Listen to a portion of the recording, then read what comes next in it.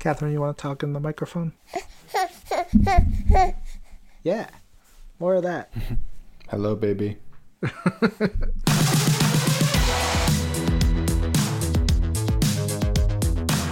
Hello, Marvelites. You are listening to Marvel's Pull List, and I'm Ryan Penagos, a.k.a. Agent M. And I'm Tucker Markus. And we have a very special guest with us today, Mr. Tom Brevoort. Hello. Tom, currently you are executive editor, grand poobah, in charge of many parts of Marvel Comics and the beauty that is the Marvel Universe. We are going to be talking about Civil War today. What was your title back in 2006, 2007? I think for Civil War, it would have been senior editor. I became executive editor, I think, right after Civil War, if I'm remembering right. I'm going to go with yes. That is 100% right. You rise from the success of Civil War, the big, massive story. So this one is going to be fun. This is a part of our reading club that we've been doing the last couple weeks. So for any of our listeners who have never read Civil War, we have made it super duper easy for y'all. Civil War is now currently free on Marvel Unlimited. You can get the Marvel Unlimited app and you can read tons of free comics, including all 7 issues of Civil War. There's no payment required, so just dive in and catch up with a lot of comics that way. It's available on both iOS and Android. Get in there, get reading, and I think you're really going to dig it. There's also, if you have young readers, there's a bunch of free all ages comics on marvelhq.com, and if you have the Marvel Comics app, it is currently, at least at the time of recording, also free on the Marvel Comics app. It's like we want people to read Civil War, Tom. I guess so. Yeah. We're getting it out there. Yeah. This 13-and-a-half-year-old story that is sold extremely well, which is, part of why we're talking about it, because it means a lot, connects to a lot of people. Our producer Jorge is very excited about this conversation. He wants all the nitty-gritty behind-the-scenes details. All right. Well, we'll try to live up to his expectations. Thank you. Let's start up at the top with the credits, because it was written by Mark Miller, art by Steve McNiven, Dexter Vines, Maury Hollowell, Chris Eliopoulos, lettering, covers by McNiven and Vines and Hollowell. Just dynamic creative team, really, really stellar. We'll get into a little bit. I wanted to ask about building them, but the series originally came out May 3rd, 2006 through February 21st, 2007.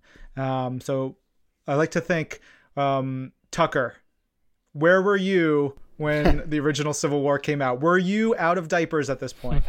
I think I was in 8th grade, but no, to answer your question, still in diapers. But that's a separate thing. I don't think that's necessarily what you're talking about. Oddly enough, had even then was aware of the kind of rumblings of the things going on. So yeah, this one's been with me for a while. Tom, what was going on in the Marvel Universe at the time when we were just leaning into Civil War? Well, the thing that had happened right before that was House of M. House of M was the previous year's big event series, and the first one of those we had done in a number of years. We hadn't done any big line-wide, universe-wide crossovers for a while before House of M. And so House of M had come out, at the end of which the Scarlet Witch said no more mutants, and so the number of X-Men and related characters dropped to a small amount, and a few other things came out of that. And beyond that, I think everything was more or less in place in a routine spot. The new Avengers were the new Avengers rather than the Avengers. So the Avengers roster had changed over to Spidey and Wolverine and Spider-Woman and Luke Cage and all those guys. But everything else, Joe Straczynski was writing Spider-Man. We had launched Ed Brubaker's Captain America and Warren Ellis's Iron Man. Thor had not come back. We were supposed to launch Thor, and plans fell through, so that had not yet happened. I'm trying to remember all the bits and pieces. Correct me if I'm wrong, but there's also, at this time, Annihilation is starting up in the cosmic sector of things. Planet Hulk, I think, is going on, because that's why we don't see Hulk in this story. There's a whole story behind that, and I'm kind of one of the reasons I'm not mentioning not necessarily Annihilation, because Annihilation comes later. Annihilation drops in, I don't know, 2/3 of the way through Civil War is when that started to come out, and Planet Hulk was happening at around the same time, but the lead into Planet Hulk was part of the build-up to Civil War. And again, I don't know how deep you want to go this early, but what the heck, let's go into it. Oh yeah. Give me that deep goodness. The big secret of Civil War is that it wasn't supposed to be there. It didn't exist. We had done House of M, and we were going into another of our regular Marvel retreats to talk about the next event, which was going to be Planet Hulk / World War Hulk. And all of our big creators came together, and this was held in our offices in New York. And most of the principals that you would think of were present. Brian Bendis, Mark Miller, Jeff Loeb, Greg Pak, Joe Straczynski, obviously Joe Quesada, and myself, and Axel Alonso, and all of the editorial staff of the day. And, through the first day or so, and even into the second day, I think, we talked about Planet Hulk and the stuff that Greg wanted to do, and it all wasn't working. And it was actually really getting people worried. And the reason it wasn't working was essentially that it was all happening too fast, that like literally Planet Hulk was going to be, the Hulk gets shot off into space to another planet, and in the space of like 5 issues, he goes from gladiator to savior to king. He comes back with an army. He fights everybody. And that's, Planet Hulk and World War Hulk. If you can think of all of that as like 6 issues, that's kind of what we thought we were doing going in there. So, these things usually run about 3 days. And by the evening of the second day, everybody left, and we were all a little concerned and a little worried. And Brian and Mark were booked in the same hotel, and they started talking about stuff. And like about 2 years before, they had started talking about Avengers in this way, and that's kind of where New Avengers came from. And in this case, this was, like you say, the series came out in 2006, so we were talking about this stuff probably in late 2005. And in those days, even though it had been a couple of years, everything was still in the shadow of 9/11 and the aftermath of that. And particularly if you were here from out of state or out of town and you walked around Manhattan in those days, there were like armed guys in riot gear there, all in the train stations and, all of your thoroughfares that were theoretically there to protect you, but that were also kind of, disconcerting. These are scary looking dudes with actual automatic weapons that can kill you. And they're, it's great that they're going to protect you from whatever's out there, whatever's coming, hopefully. But at the same time, it's very easy to imagine yourself getting shot in the crossfire of one of those things or whatever. So, Mark had been thinking about this stuff, and he came in the next day and said, well, I've got this idea for another thing. Like, this is what we should be talking about. This is what's going on in the world. And sort of in a superhero fashion, it's the divide between freedom and security, and that's really Iron Man and Captain America. And so he said, so we do this story, and all the superheroes have to register, and Captain America is down with the program, and he's going to register everybody, and Iron Man is not down with the program, and Iron Man will resist this. And that got talked about for about 45 minutes. And ultimately, I was the one in that conversation who kind of stopped everybody and went, no, wait, Mark. The Captain America of the Marvel Universe is not like the Captain America of the Ultimate Universe. Captain America is not a my country right or wrong sort of guy. Captain America in the Marvel Universe is a I'm loyal to nothing except the Dream General kind of a guy. So I don't buy that Cap would go along with this stuff. Cap would be the first one there going, no, this is an abridgment of our civil liberties. You can't do this to people. We can't have it.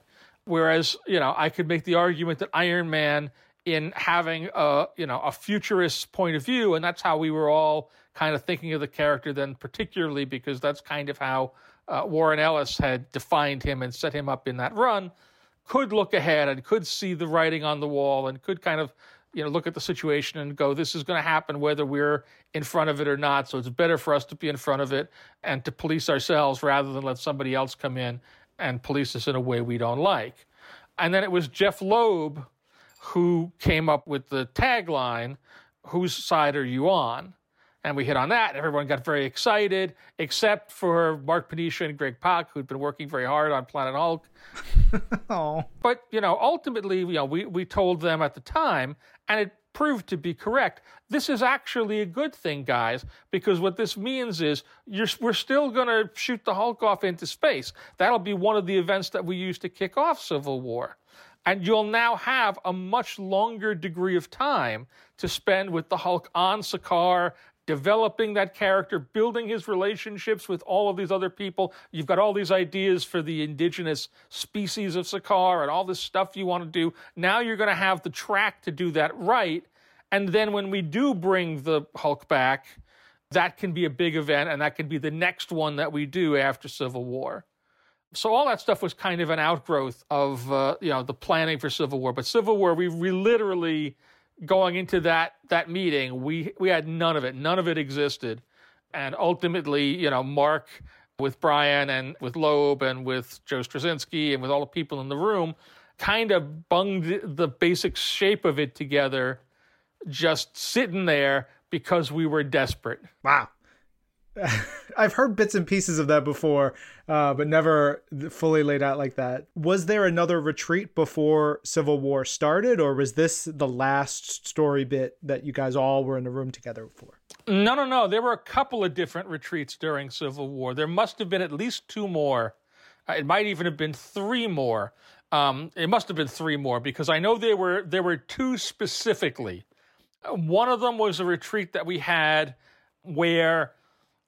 we had to decide on what the ending of Civil War was going to be, how it was going to go. And there were essentially 2 different versions that were kind of kicking around. One in which Cap would realize that the fight he was struggling with, he had lost the support of the people, and therefore it was incumbent upon him to step down.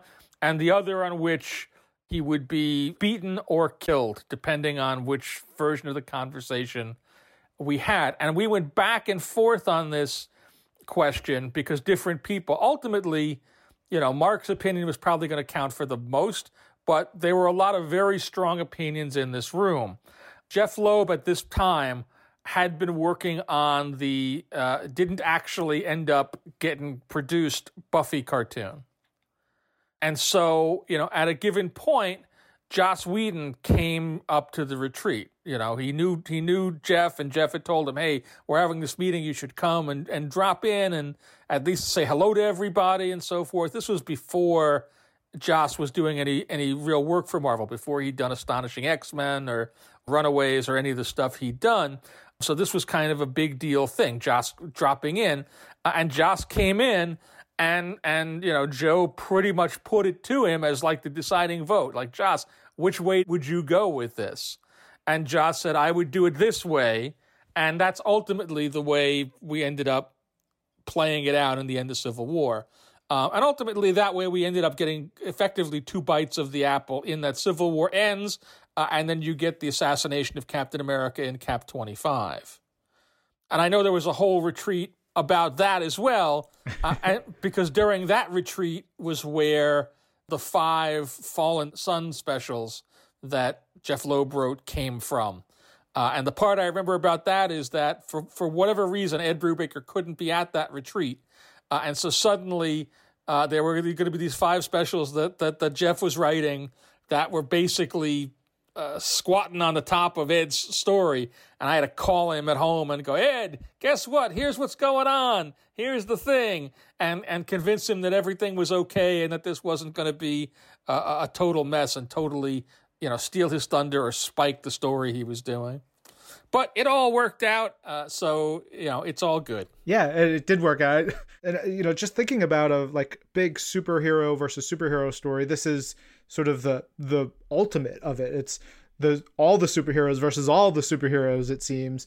What do you think? We're going to get into a lot of this as we go along, but what do you think sets this story apart from other, hero versus hero stories? Well, I think the fact that it's actually about something that's besides hero versus hero. It's got an idea behind it, and it's an idea that, at least in the core series, maybe not so much in a bunch of the tie-ins, but at least in the core series, because I think Mark did a very elegant job of doing this. The question and the conflict is presented in such a way that you can support either side. And the reality of things is, even going into this, we all knew, everybody kind of knew, that the anti-registration side was going to be the side that most of our audience is going to support. Because when you boil this question down to just the simplest version of it, the kiddie version, the question is really, do you want superheroes or for there not to be superheroes? And the answer is, of course you want superheroes, so of course you're on that side. The interesting thing, though, is if you polled everybody in that room and everybody even that read the thing, I think that the majority would feel differently about that question in the real world. And that goes back to those armed officers in standing around in New York. Like the idea that there would be somebody running around Manhattan, real Manhattan, the Manhattan that none of us have seen because we're all quarantined right now, with deadly weapons, shooting people that they say are bad people for whatever reason, that nobody knows who they are, why they're doing it, what they're all about. We would want that guy stopped and unmasked and taken down and under some kind of oversight instantly. And it's only the fact that in the world of comics in the Marvel Universe, because we get to see those characters' thoughts and live their lives, and they've got their logo on the cover, we know they're the good guy, that we can get into that fantasy. But in the real world, it's no question. You're on Iron Man's side. You definitely want somebody licensing and registering those guys, because otherwise it's chaos. Yeah, that leads us to an interesting point that I think, Tom, you touched on a little bit in a certain way just before. What about it do you think, what about this story demanded that Cap and Iron Man are the two representatives of both sides? Was that just a pure kind of practical result of like you said, Mark and Brian just kind of talking this over? Or do you think that there was something beyond that kind of called them specifically to be the leaders of these two sides? Well, some of it is the time in which it was done. Avengers had kind of come to prominence again as the central book of the Marvel Universe after Brian and David Finch relaunched it as New Avengers, and Cap and Iron Man were central in that book. So they had kind of been positioned again as key players in the Marvel Universe. But again, in terms of them as archetypes, they're two big archetypes of a certain type of thought or a certain type of behavior in the Marvel Universe. And, you could maybe have done that story with, I don't know, Reed Richards and Professor X, but it wouldn't have the same resonance. There's something additional to the fact that those two characters are the characters that they are. They look at the world in a particular way, and the fact that they've got this long history together. Like they're brothers in arms. They go back to the earliest days of Avengers. They fought side by side. And so them taking up different positions and going to town on one another, carries a greater weight and a greater resonance than, say, a Reed and a Professor X or whomever, just because they don't have that same relationship. Tom, you mentioned House of M being the first big line-wide event you guys had done in a while, this being the one right after that. What is it like planning a line-wide Marvel Comics event? Well, the funny part about this, and people every once in a while who were there will remind me of this, but going into that retreat, on the first day, we sat down and we were going to be, we were laying out the agenda and so forth, and we'd wrapped up House of M. I think by that point, like literally the last issue of House of M had only just gone to press. And we were like, we're done, House of M. And I was like, I'm so happy because I'm finished. And I literally said on the first day words to the effect of, well, I don't have to do this, so, it's all good by me. And then literally by the third day, as we were talking about, Civil War and Iron Man versus Cap and the Avengers, and clearly all of the characters that are in my stable, not just them, but the FF, and we're talking about bringing back a version of Thor and so forth. And I kind of went, I guess I'm doing Civil War. I guess I'm doing another one of these right now. And little did I know that was the start of, because I think I didn't do every single one after that. The next one up was World War Hulk, and Mark Panisha did that, but I did a lot of them, it wasn't literally every year, but it was almost every year. Every once in a while there'd be a little break, but it was, Siege and Fear Itself and AVX and Secret Invasion and Secret Empire and all of these things, Secret Wars, all the secrets. I keep all the secrets, and so, the idea that you'd do two of them in a row was crazy to me at that moment. But I ended up doing a lot more than that over the time. So now I kind of look back and go, I just hadn't gotten the exercise with using those muscles as much as I have in years since. I think you're doing a pretty good job with them. We rather enjoy them. I know we want to talk about AVX, and Tucker was talking about, he wants to talk about Secret Empire. And oh, yeah. I mean, all these stories, eventually down the road, we're going to have to ask for some more time from you. Before we start getting into the issues, I have two more things I wanted to ask about, because you talk about the retreats, and the thing that, Tucker and I always geek out about is when we're in the retreats and we start watching the creators and the editors and everybody talking about characters and those moments, and especially in a book like this. And I think of when I was in retreats for Secret Invasion, and thinking about what characters are going to be, in the case of Civil War, what characters are going to be on which side. Were there big debates? Were there hardest to choose? Like, how did that stuff flow out? Most of those decisions, I think, we produced scratch lists to start with just in the room, because as you're throwing ideas around, you start to do that. And I think even the earliest scratch lists had Cap leading the pro registration side and Iron Man on the other side. And once we switched those, suddenly you had to start moving characters around, because the argument that, well, Cap is doing this, so this guy will fall in line, falls apart a little bit when it's Iron Man and vice versa. An initial list was generated there. And then, Mark went away and wrote his first draft of the outline. And so some of that stuff shifted a little bit depending on like what characters Mark liked or cared about or knew who they were, and which ones he wasn't as invested in.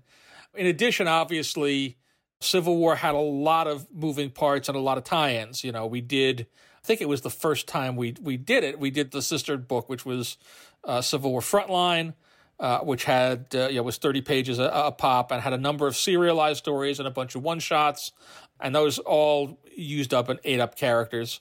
And all the various, tie-ins and things. I had a list. I think I might even still have it. I probably do on my computer at work, so we can't look at it now because none of us are in the office. Where I was keeping track of the location of characters on like a script by script or an issue by issue basis. Who's on what side, where they are. Here's all the guys that have been put into the prison in the negative zone. Here's who's where. And it was a living document, because every time a new script would come in, it would have to be updated and reflect whatever the new events were, because there were just so many moving parts. Tough enough to track a Captain America or an Iron Man through this, but much more difficult to just keep track of things like, what side is that random member of Power Pack on? If we've established it, we need to know. And in the end, Mark is going to need there to be two armies, one on this side and one on that side, and they've got to be about approximately the same size, and it's got to not seem like a massacre, but like a genuine fight. So you need a balance. So you're constantly looking at that at different points and going, well, we've introduced 52 characters and they're all anti-registration, so we'd better figure out who the heck is on the other side and get some stories going where they're there, or this is going to be a really lopsided fight when we get to issue 7. Yeah, I was, having reread it today, I was looking at the issue 7 or 6 with when they're in the prison and you have the standoff spread. I'm like, I don't know who some of these characters are. I love that aspect of these types of things. We'll get into that later. I want to get into that later. Last thing I want to ask, how was Steve McNiven cast as an artist? Because we talk so much about Mark Millar, but McNiven and his ability to freeze moments, his beautiful crisp artwork, his facial acting, the way he draws eyes, his brutal action, such a perfect fit. So he was on the New Avengers issues that were coming out around House of M, and he was supposed to be the regular, rotating guy on New Avengers, along with David Finch. In the middle of the conversation about Civil War, at some point, and I don't know if it was Mark who said it, or if it was Joe or Dan Buckley or whatever, but somebody went, "Yeah, and it's got to be McNiven." Yeah, right. He's great. It's got to be McNiven. And I also like to think that Dan Buckley now has a Scottish accent. Not that that all of those guys all have Scottish accents. I'm sorry, please proceed. And Brian knew at that moment, in having this conversation with Mark, he had totally lost McNiven, and he'd ended up playing himself out of position on New Avengers, because New Avengers was a colossally popular book at the time and was selling massively, and really the only thing that you were going to get that was going to be bigger than it, that might have enough draw to pull a big artist away from it, is something like Civil War, and that's exactly what happened.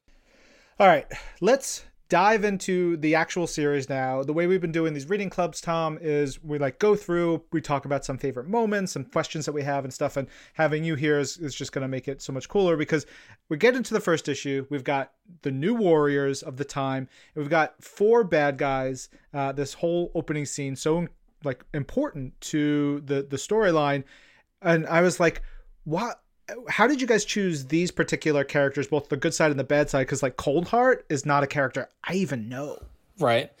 Zeb Wells and Scotty Young had done this limited series that sort of redefined the New Warriors as a reality TV show super team. And it didn't really do a lot of business. Nobody read it, but everybody internally kind of liked it, and it got talked about. Joe was a big fan of it. So when we were talking about Civil War and starting out, the idea that these were not only young superheroes, but that they had a reality show and they were filming stuff, it seemed to be a good opportunity where things could go wrong because people were doing the job for not entirely the right reasons. And, Mark went home and, read the issues and really liked them. And he saw this as I'll do this, and that'll help to bring some attention to this project that Zeb and Scotty did. Not really thinking it through that. Yeah, by the end of this, it's not like there's going to be a sequel. It's not like it's going to be possible to follow up on it, because I'm going to totally annihilate this. In terms of the 4 villains, those came about the way so many things came about in this, which is at some point in the process, Mark said, "I need some villains like this to do this." And, myself and people would scramble around and come up with a list of possible candidates. And he'd pick and choose from that. Nitro was fairly obvious simply because, you need a big explosion, and he's a guy whose power is to blow himself up. And honestly, you needed 4 villains there who were all going to pretty much die, because everybody dies there. So, one of the things you need is, here's 4 characters that can do this, and they're all expendable.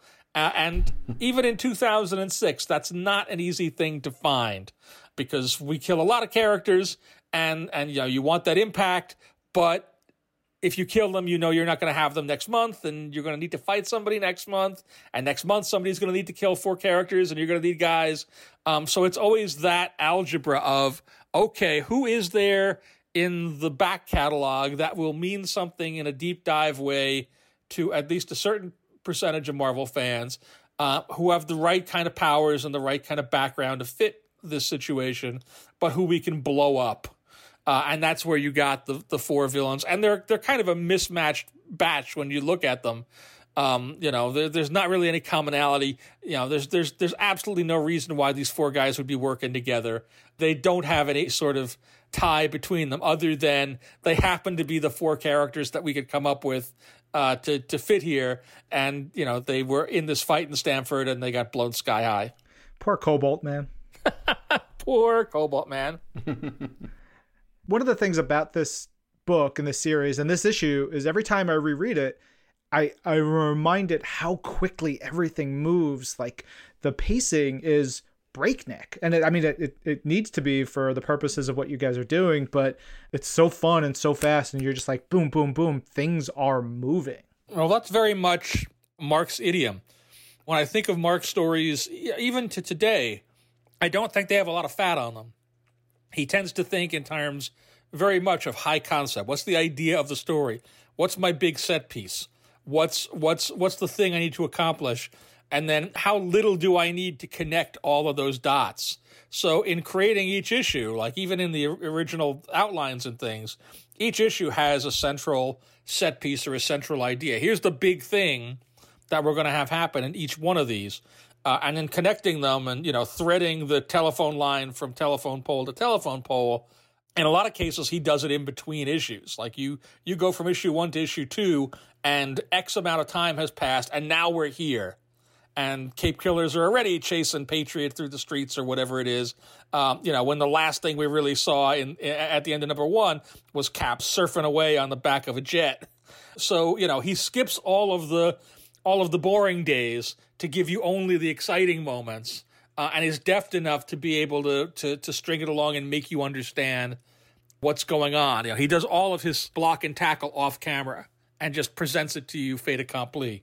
You mentioned the Cap surfing the jet, and everybody, I think everybody loves that shot, that moment. It's beautiful.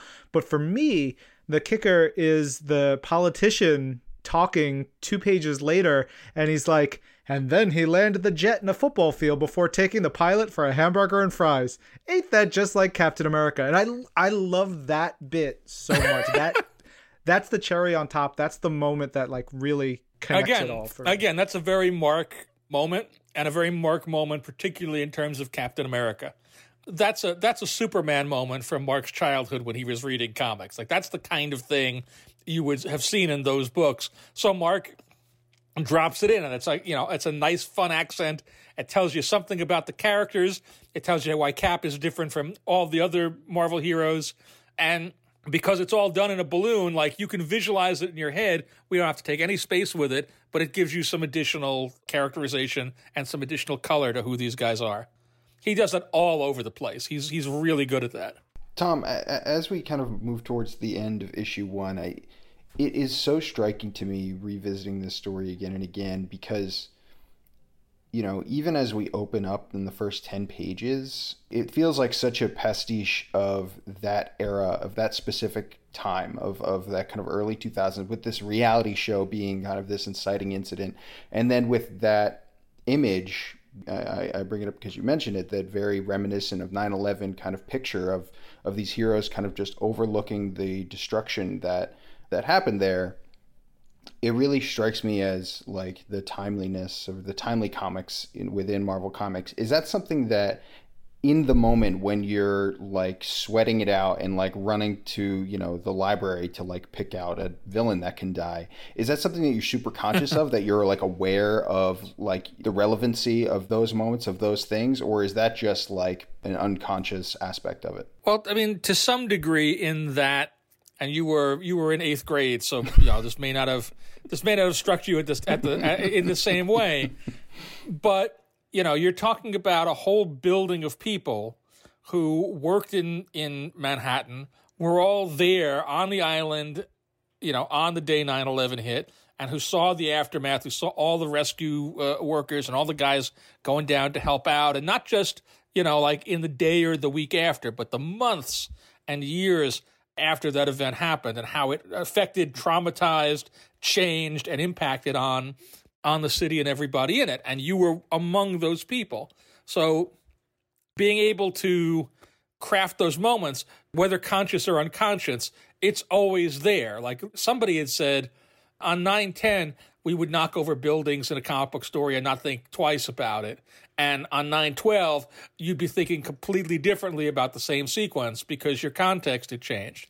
And I think that's what it is. Like there was enough time had passed by, early 2006 that you could contextualize that stuff without the immediate rawness of the event, but in a way that still spoke to, right, that's a communal memory that everybody has, and so it's going to resonate in the same sort of way that Cap fighting crazy Axis guys in World War II struck for everybody because there's a common reference point that everybody has.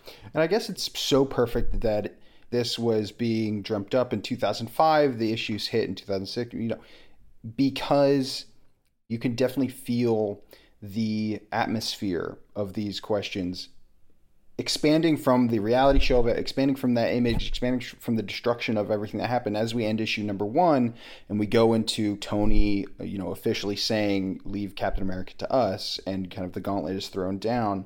It absolutely feels like that thing of, this is a story that, like you said, Mark, just skips through so beautifully and so quickly, and go from this small moment with this small team to, the highest echelons of power in the country. It feels like by the end of issue 1, we're asking, what is the soul of this country? What's the soul of this culture, of this society? And I'm just still, I'm still blown away at how deftly it manages to do that. Well, thank you. Again, a lot of that is Mark and Steve. Mark had honed those chops doing the Ultimates for a couple of years at that point, which wasn't the same thing, but which spoke in its own way to the politics and the zeitgeist of the time in which it was being done. So he'd kind of come through that laboratory of trying the different things and figuring out what worked and what didn't and what could be made to work better. And so, he was definitely on his game, being able to come into Civil War and to hit this in that kind of fashion. Yeah, it really hits. Let's move on to issue number 2, because as I was rereading it, I feel, when you know everything that's going on, especially the early parts of the second issue, feel like a calm before the storm that's coming. You've got quick cuts between scenes, you're setting up sides, you're seeing the ideologies. For me, I really like the personal, emotional stuff that hits really quickly. The FF, particularly throughout the story, they are not huge, as a group, not huge parts of it, although Reed is very important, Sue is very important. That their through thread of the emotional part of it is really important to me and really struck with me as I reread it. And then there's the scene with Tony and Happy, to see Tony so vulnerable in those moments where he's like, am I making the right choice? And he puts his head back, and just, you're speaking to what you were just saying, Tom, the Mark and Steve of it all hitting the right tones at the right times and just nailing those bits was so, I love it. It's good stuff. It's good comics. And then you pivot quickly, because then you get into the big high stakes action, and we've got the Young Avengers, and there's something to a great letterer that can't be stressed enough. It's like we see Patriot and he's running, and of course the art is beautiful and his costume's in tatters, but you just see him huff, like the way that is put together on the page, you feel like there's tension to something so simple, so simply done by great lettering and great comic booking put together. For sure. Again, a lot of that is even McNiven more than the letterer. I don't want to take anything away from the letterer, but Steve, in terms of the way he'd lay out a page, the way he would syncopate his action beats, the way he would break up space and time, he was very considerate about all of that stuff. He'd originally come out of animation, so he would do a lot of his pages essentially in pieces, and he would juggle and adjust those pieces. Like he'd do the figures, and he'd do the background separately as separate elements, and shift things around and tweak before he finally nailed things down and gave you a final ink. Like if you actually go and, at this point it's scattered to the winds, but after Civil War was done and all the original art was being sold, like his agent had just stacks and stacks of drawings of pieces of things. Here's a figure of Patriot, and the figure's missing a leg at a certain point because at some point it goes behind some other object or something, but it's on a separate sheet of paper, almost like an animation cell, because Steve is constantly, or was at least at this point, adjusting his compositions as he goes to try and find the maximum effectiveness in the way he was presenting a page. I had no idea about that part of his art. That's so cool. It adds so much to it. Of course, we're in issue number 2. We got to talk about the big boy here, the big moment in this issue, which is the, Peter Parker's identity revealed, Spider-Man revealed. How much back and forth, or was there any back and forth about doing this in Civil War? Well, here's the thing. Like, this was a fairly contentious moment on a certain level, but that level wasn't about the reveal. At the time we were putting Civil War together, Joe and Joe had started working up what was going to be a Brand New Day. And literally that story was supposed to come out right after Civil War. And for unexpected reasons that nobody could possibly have anticipated ahead of time, it had to be pushed back because the artist took too long to get it all drawn. And so there were other stories, that were done after that. But the idea was, hey, we're going to be doing the story where we unmarry Peter and Mary Jane, and we put all this stuff kind of back in the bottle right after Civil War. So it doesn't matter. Like, let's unmask. We can unmask Spider-Man. It's the one time we can do it, and we'll fix it again like right after we're done. As it turned out, it ended up being several months after we were done. But that's why, if you look at the first issue of Brand New Day, why so much of it revolves around Spider-Man and Iron Man having this conflict and this fight, because it was meant, when it was originally written, to come right on the heels of Civil War 7. So there wasn't a lot of contention about doing the unmasking. What there was contention about was, where does the unmasking happen? Does it happen in Civil War, or does it happen in Amazing Spider-Man? And ultimately, this is one of the very, very few times while he was working at Marvel on stuff that Joe Straczynski lost an argument, because he's a very smart and very convincing individual. He is also, as huge as a tree, so he's kind of an imposing dude too. And so, between all these things, more often than not, if he felt strongly enough to want to convince you of something, he was a strong presence and was very convincing. And this was one where he just could not get the traction he needed. And ultimately, I certainly think it was the right choice to do the unmasking in Civil War. Had I been the editor of Amazing Spider-Man at that time, I might have felt differently. In Joe's tie-ins, like the Amazing Spider-Man issue that's right before this, he gets to go right up to the moment of, so Spidey doesn't actually take his mask off. And the one after it, he gets to finish the action and carry it from there. But he really saw that as something that should have been done in his book, and it was done in the big book instead. That having been said, it's really more a part of the plot of the big book. So, I think we're right. You do kind of need it there. But the actual event, because of the circumstances, because Brand New Day was coming, nobody was terribly precious with the idea that we couldn't do this. It gave us an opportunity, and Mark swings big. He front-loaded this with everything. His original outline for Civil War was actually 12 issues long and included Planet Hulk at the end of it. Like, at the end of issue 7, the Hulk was going to crash down from space with his guys and all these hillbilly Hulk babies that he'd made on Planet Sakaar, and they were going to spend 5 issues or whatever fighting the Hulk and carrying out that story. And one of the first things that Joe had to say to him was, "Mark, it's too much." And that story, that part, that's all Greg's story. He gets to do that. You got plenty here. We're gonna stop after 7. But Mark pushed for that. Mark pushed for, we're gonna bring Thor back, and again, in that case, it ended up not being the real Thor, but there's still a moment where, like, Thor is back. He hadn't been in the books in a couple of years at that point, and all the big swings of Civil War really come from Mark going, we got to do the biggest, craziest stuff that we can do, and he would always swing for the fences. I love it. I put a tweet out before we started recording to ask fans, their favorite memories or thoughts or questions that they had. We had one from Elizabeta Negro wondering where the father-son relationship between Peter and Tony came from, because that has now been such an important part of the way people perceive, the broader world perceives Spider-Man and Iron Man and their connection. And I think, I'm not sure. It was probably set up a little bit in some of the comics, but it really does feel like it coalesces a lot within this storyline.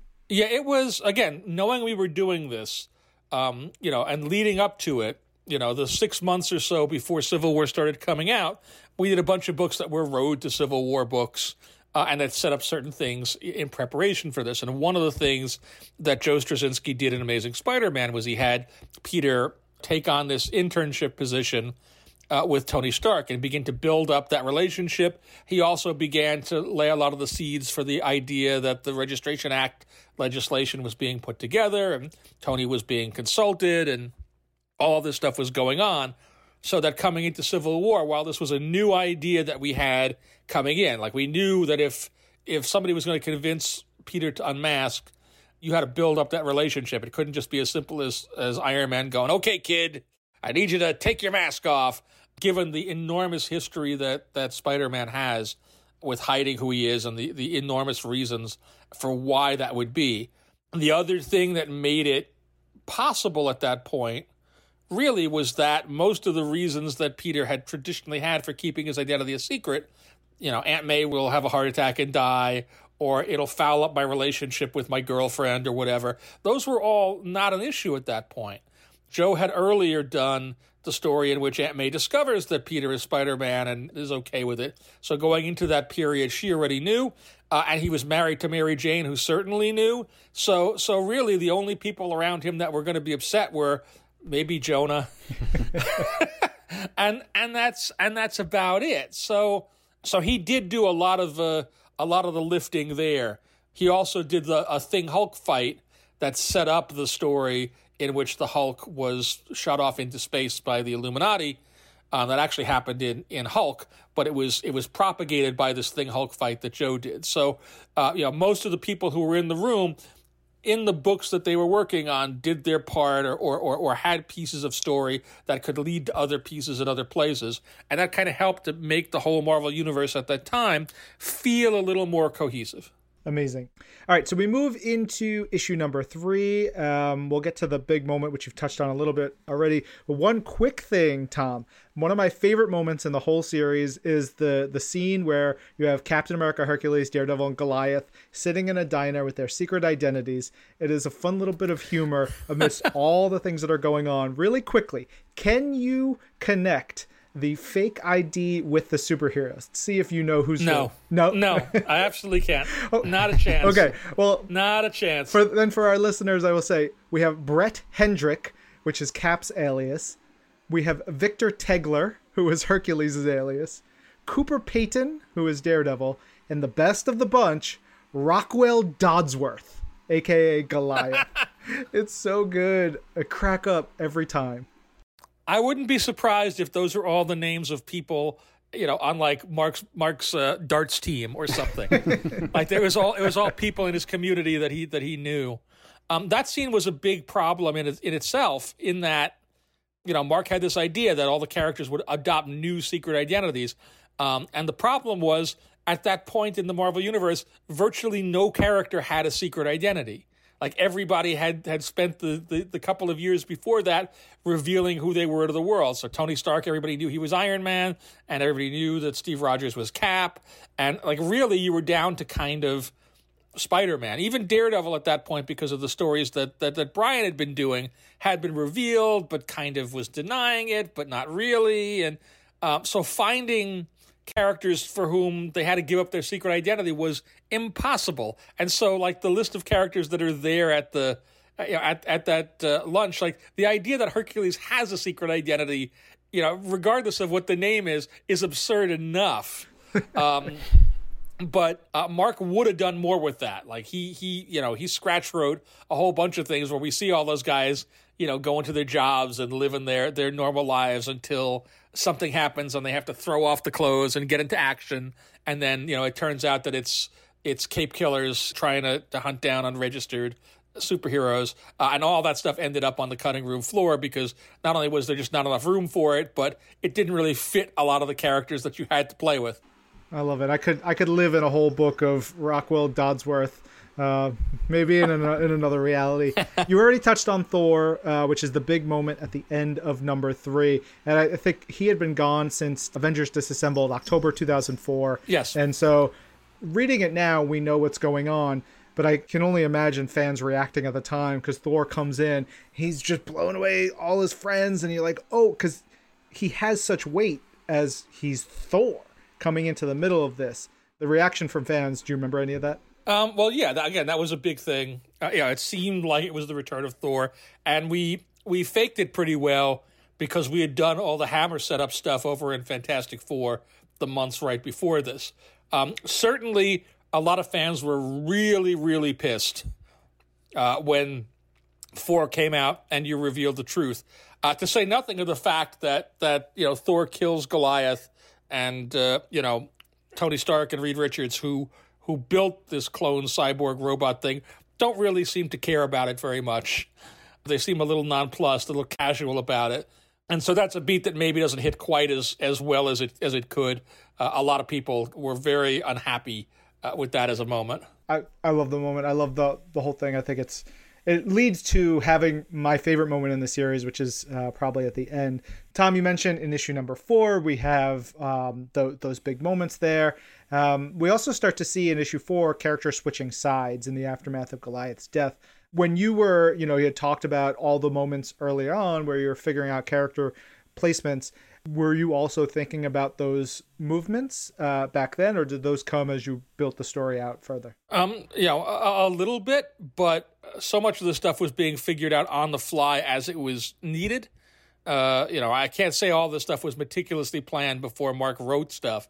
More often than not, it would be Mark would have a hole. He would need something.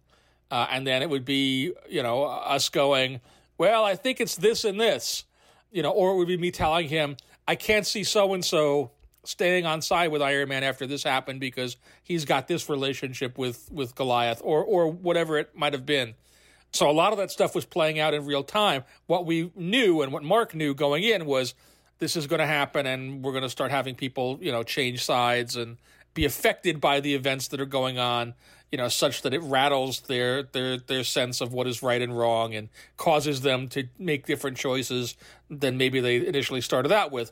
But, except in the broadest sense, none of the particular, once you get down to characters below the Cap and Iron Man level and Spider-Man level, most of those decisions were made on an issue-by-issue basis as we went. The Spider-Man one being really important, that is what flows out into number 5. But I want to talk real quickly because we haven't talked about the covers for the series because they were so striking. You have these wraparound images, the designs with the white bottom half, the copy and the credits on there. And I particularly love issue number 5, Spidey being attacked by the villains. Do you remember who came up with that cover concept and design? I don't remember who came up with the idea other than when we talked about all of this, we were talking about giving it more of the treatment of a book than a comic. And there was some pushback, particularly from the sales department of the era, about that trade dress design, because not only for the core Civil War book, but for all the tie-ins, the title of the book is not at the top of the cover. It's in the center.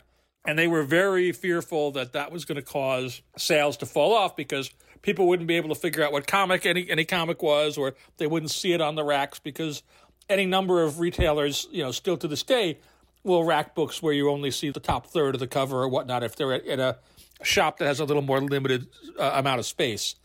But the impetus for it was really to make this look like something special and to feel more like a novel or a real book than just another comic. It's great. In issue number 5, we have one of my favorite pages, the splash of Punisher holding Spider-Man's body with a little after Keown in there, like little cool nods. But man, that image is so striking. And again, we're talking about the cadence of this storyline. You go from that, you've got like 3 pages to deal with that, and then we're already moving over and we see the Negative Zone prison, which is the 42nd idea that they had, I believe. Is that correct? Yes. Am I wrong? Didn't Reed have a Negative Zone prison? Wasn't there a storyline with Reed and a Negative Zone prison and the Mad Thinker? Yes. Man. And that was Robert Kirkman did a limited series with me called Fantastic Four Foes, and that had happened right before we were going into Civil War. So talking about what do they do with all the unregistered superhumans that they catch? At some point, I or somebody in the room said, "Hey, we're in the middle of, or we just did this story where they've got this prison in the negative zone. Why don't we use the prison in the negative zone? So it is the same prison. The reference is the same, although I think Steve kind of expanded it from what was done there initially. But again, it was another way to kind of thread the needle of different things that had gone on throughout the Marvel Universe and show that all of this stuff is happening in a communal place. That's so cool. Issue number 6, we start to see the 50 States Initiative plans, getting to Arizona with these like fake Greek heroes, which cracked me out. Did we ever see those heroes in action anywhere else? I don't think so. Again, much like the list of who was where, I had a running live document for years that listed, what is the team of each state and who is on it. By the time we were done, while there are 50 states, I don't think we cracked 30 teams. Like, we didn't actually fill every single one. We built a lot of them, and a lot of them are just mentioned in passing. But some of them, were just throwaways, and I think these guys are among them. I'm sure Mark's intention was, somebody can come along and do stories with these guys, and they're there, but nobody ever did. Oh, didn't catch on. Poor Missouri didn't get their time to shine. Issue number 6 has, of course, Frank Castle, Punisher, Captain America, those big moments, which I think, one of the things that I saw a number of times come up was fans saying, that Captain America Punisher moment really landed for them. That conversation, because it's conversation/fight, which is all just very one-sided. Had Mark written much Punisher by that point? I don't think Mark had written the Punisher at all. Even to right now, other than in stories like Civil War, I can't think of Punisher stories that Mark has done.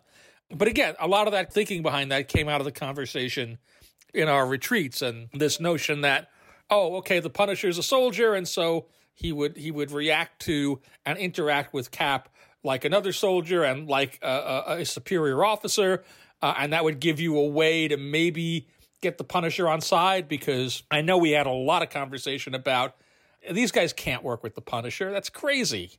How are they going to be able to put up with or reconcile their own morality with the fact that this guy is doing the thing that he does? And this was kind of the methodology that we used to get into it and make it plausible, at least for like the issue and a half where it's a thing, until it all goes bad, as it inevitably has to. And you get this moment where Cap beats the heck out of him, and he takes it because, it's Captain America, and he won't fight back. And it's his superior officer, and this is proper. This is military justice and military chain of command. Tom, when you're helping map this out, is it an instinctual thing where it's like, okay, we had this huge action beat and now we need the emotional resonance of a super personal, intimate moment with a character? I think that's just Mark, being Mark more than anything. Like some of those moments or some of those beats came out of larger conversations. I would bet anything that the Daredevil 30 Pieces of Silver moment is a Mark moment, because as a good Catholic lad, it's the sort of moment that he would naturally come up with. The Thing material, I know the impetus for that was Joe Straczynski, because Joe was writing Fantastic Four at the time, and he had this idea that Ben would abstain from the argument and actually would go off to France to be neutral. All right, we are in issue number 7. It's a big fight. I think, correct me if I'm wrong, Tom, this is the first time we hear Avengers Assemble in this storyline? I think so. I can't remember a point earlier where we do, or where it would have been appropriate. At the first time you get the Avengers in the story, it's the aftermath of Stamford, and nobody's cheering for anything. Yeah, totally. And you get that moment. There's the big fight, and I will tell you my favorite moment from the series, I think, is the big splash page of Hercules going after fake Thor. You got the couple of panels, and then that beautiful splash where he just smashes the fake Mjolnir down, and he says, "Thou art no Thor," is just so good. It's so it's such a cathartic moment, because you've got the loss and everything that's going on. But what this does at the end, of course, you've talked about the things that we see, how it ends with Captain America sort of, seeing that he's failed the people and all the things it sets up. I want to know, Tom, are you able to step back from a story, you know, big stories that take up so many hours of your mind space, and look at them and appreciate and see the impact that they have on fans, they have on comics? Or do you like focus on, I wish we had time to do this, I wish we had done this differently? Well, if there are huge problems in a story, those are all I'm going to see. But that doesn't take away from the other thing too. Like I can appreciate the love and affection that other people who read this story have for this story. They're always going to have a slightly different take on any given story or opinion than I do, because I just have a different perspective on it, having been, had my hands in the engine, so to speak, as opposed to just being on the outside and being a passenger on the vehicle. But that's great. Certainly, lots of people have told me that they started reading comics with Civil War or got back into comics from Civil War, and that it was a huge thing that they their Marvel experience as a reader coming up. And so that's always a nice thing to hear. I don't think, again, staring at it, while no comic is perfect or anything, there's nothing obvious in it that I look at and go, oh, I would love to be able to just go back and fix that. Tom, thanks for your time. Sure. Thank you. Tucker, I am sorry I monopolized most of that conversation. I'm glad you came in with intelligent, thoughtful questions here and there, aside from me just being like, remember that time when the thing happened? That was cool. No. I think that's why that's the unique magic of Marvel's Pull List, the podcast. That's right. Once again, big thanks to Mr. Tom Brevoort for taking so much time with us and revealing so many cool behind-the-scenes details. I really do think we should just get Tom for a couple of hours as often as we can and just go through all his big events, because having been here through almost all of Civil War since, there were still things I learned for the first time talking to him today. Yeah, pretty incredible. Hope you all enjoyed it. Let us know. Use hashtag Marvel's Pull List. You can tweet at Agent M and at Tucker Markus, and we'll be back with another episode next week. This episode of Marvel's Pull List was produced by Ryan Penagos, Tucker Markus, Jorge Estrada, MR Daniel, and Zachary Goldberg. Our audio development manager is Lauren Weiner. Jill DeBoff is our director of audio, and Brad Barton went to Spain during the Civil War. He did not choose a side. He's like a latter-day thing. Paella thing? I don't know. What am I saying? He's a paella thing. I'm Ryan. And I'm Tucker. And this is Marvel. You're you.